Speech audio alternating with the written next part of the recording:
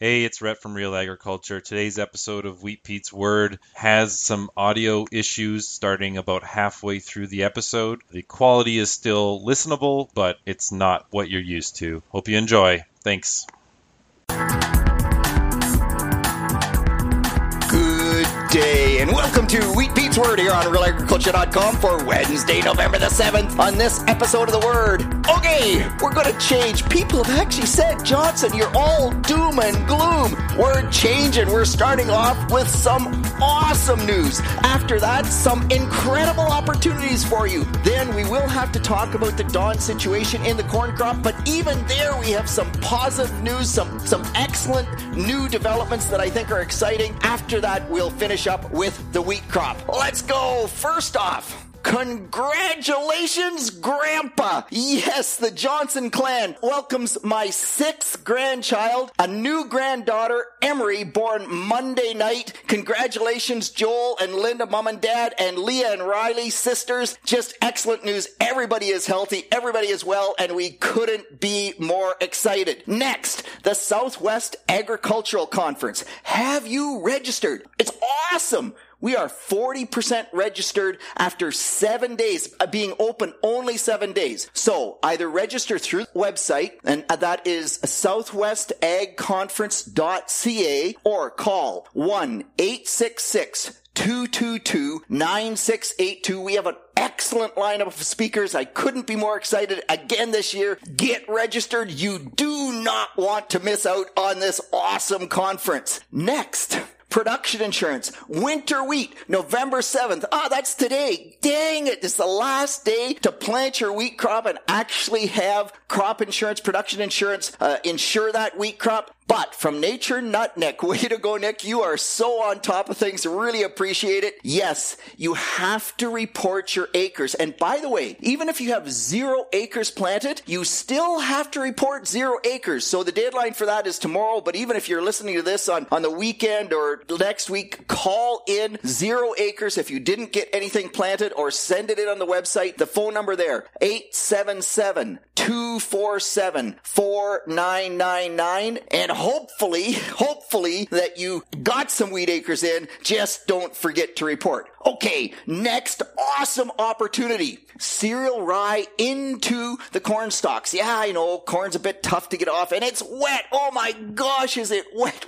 It just doesn't stop. Rain and harvest is such a challenge. Having said that though, Aiden left us a message, and he's been putting cereal rye into his corn stalks for 7 years. And his average yield on soybeans after the cereal rye is 50 bushels per acre. I really think it's something we have to consider and look at trying. Do some strips if you get a chance at all. Just keep trying. Keep that positive attitude, because gosh, we just can't let this tough harvest get us down that much. On that note, there are still soybeans to harvest, and that's very, very tough. It really bothers me, actually, that there's still some seed soybeans to harvest. And whenever I talk about wheat seed, I always say you go to the field the first time it's dry. That is the wheat that gets saved for seed. Not that you should ever save your own seed, but in the wheat industry, we know that happens. If you're going to save seed, you save the best seed. You don't take the last wagon load, because it may have got rained on 27 times. Well, guess what? Those seed beans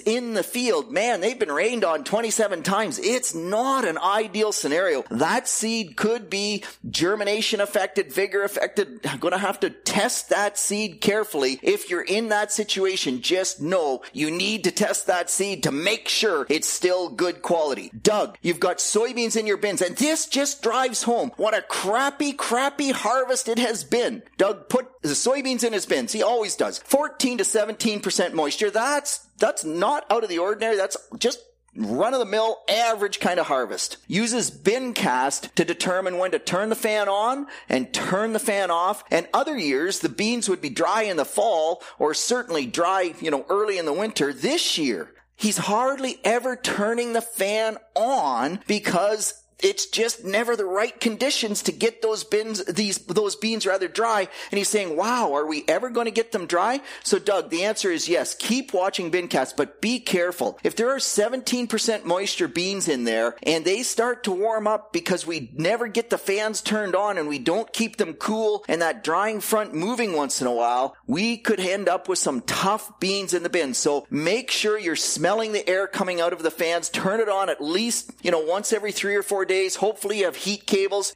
If they start to warm up, you are going to have to pull them out and put them through the dryer. It's not a normal situation, but gosh, you really have to worry about that. Ray, you asked about at what moisture can you store beans. You've heard you can actually store beans at higher moistures than corn. So the official standard's 13%, as you mentioned, but we used to have an official standard of 14%. They keep it 14% fine, but remember they are a high oil content seed, and so you start getting higher moistures, you get up 16%, even above 15, and they will turn very quickly. So I would not want to push them above 15 for sure for long-term storage, and to be safe, gosh, 14%, and why take the risk, man? It just isn't worth losing that crop. Okay, I'm going to move on to corn, and I know a few people are going to say, oh no, Peter, again? So you don't want me to talk a lot about corn, then leave me questions about other topics, and I'll still have to talk about corn. But I would love some other stuff to talk about, because even I am getting a little tired of talking about the corn crop. However, good news. So several people in the feed industry have contacted me and said, Peter, yes, there is big problems in the corn crop. There is DON almost everywhere, but in many cases, the DON levels are low enough that it's taking a lot of extra work for us to find that corn so we can make feed that's acceptable in the swine industry and all the other livestock industries, but we can find that cleaner corn out there, and we are able to make a good product. So good corn exists. That's an awesome answer, because livestock guys do not need that hassle. It's just bad news all the way through. And the other really positive thing that nobody's focusing on is we have massive yields out there in cornfields. Many growers telling me they have record corn yields, 240, 250 bushels per acre. Wow, that's just incredible. The only problem really is that in many cases the DON levels are unacceptably high. So what I can tell you is that in the industry, discussions are ongoing with how to utilize the portion of the crop that has DON levels that are just through the roof, and we just have to find a special market for them. So there was a meeting of the minds on Monday. There's going to be another meeting, I believe, next week at some point in time, and there's even suggestion in the countryside that some of the ethanol plants may throw the doors wide open for a specified period of time and say, we'll take anything, we won't test, we'll try it, a trial run through the ethanol process, make sure that those higher DON levels don't cause us a problem. And of course, the DDGs, well, we're just going to have to land apply them. And yes, we can land apply them. I'm quite convinced of that. Of course, there will be a significant discount because a third of their income are the DDGs if they're unmarketable. So probably the discount is somewhere $1.70 to maybe as much as $2 a bushel. So that's a bad news scenario, but at least we'll have an opportunity to see if there is a way to use that corn that has those higher DON levels. And on that note, can we make this crappy corn better? And answer is yes. You talk about how an old guy, how young kids can teach an old guy new tricks. So all the way along, since we started getting into this, I've been talking about putting the screens on the bottom of the clean grain elevator on the combine, the return elevator. I did not realize that is old technology, and that a lot of combines, new combines that Johnson hardly ever gets to work around, they don't have those screens anymore. And so everybody must have been saying, Johnson, do you have a clue? Like, what are you talking about? Meanwhile, a 20-year-old David Killens from near Dorchester, custom combine operator, this 20-year-old kid, he find screens. They have screens. And so now not only screens on the bottom of the clean grain elevator and on the bottom of the return elevator, but also a screen all the way underneath that clean grain auger where the corn drops down through the top sieve and into the auger. So now we have screen all the way across there. He did those three things. The other thing that he did on that combine is maximum wind blast. We talked about that lots. But also, on his combine, the top sieve is adjustable so that with a wrench, now this is interesting, brand new combine, we got to get the wrench out to adjust the sieve. But the back, about,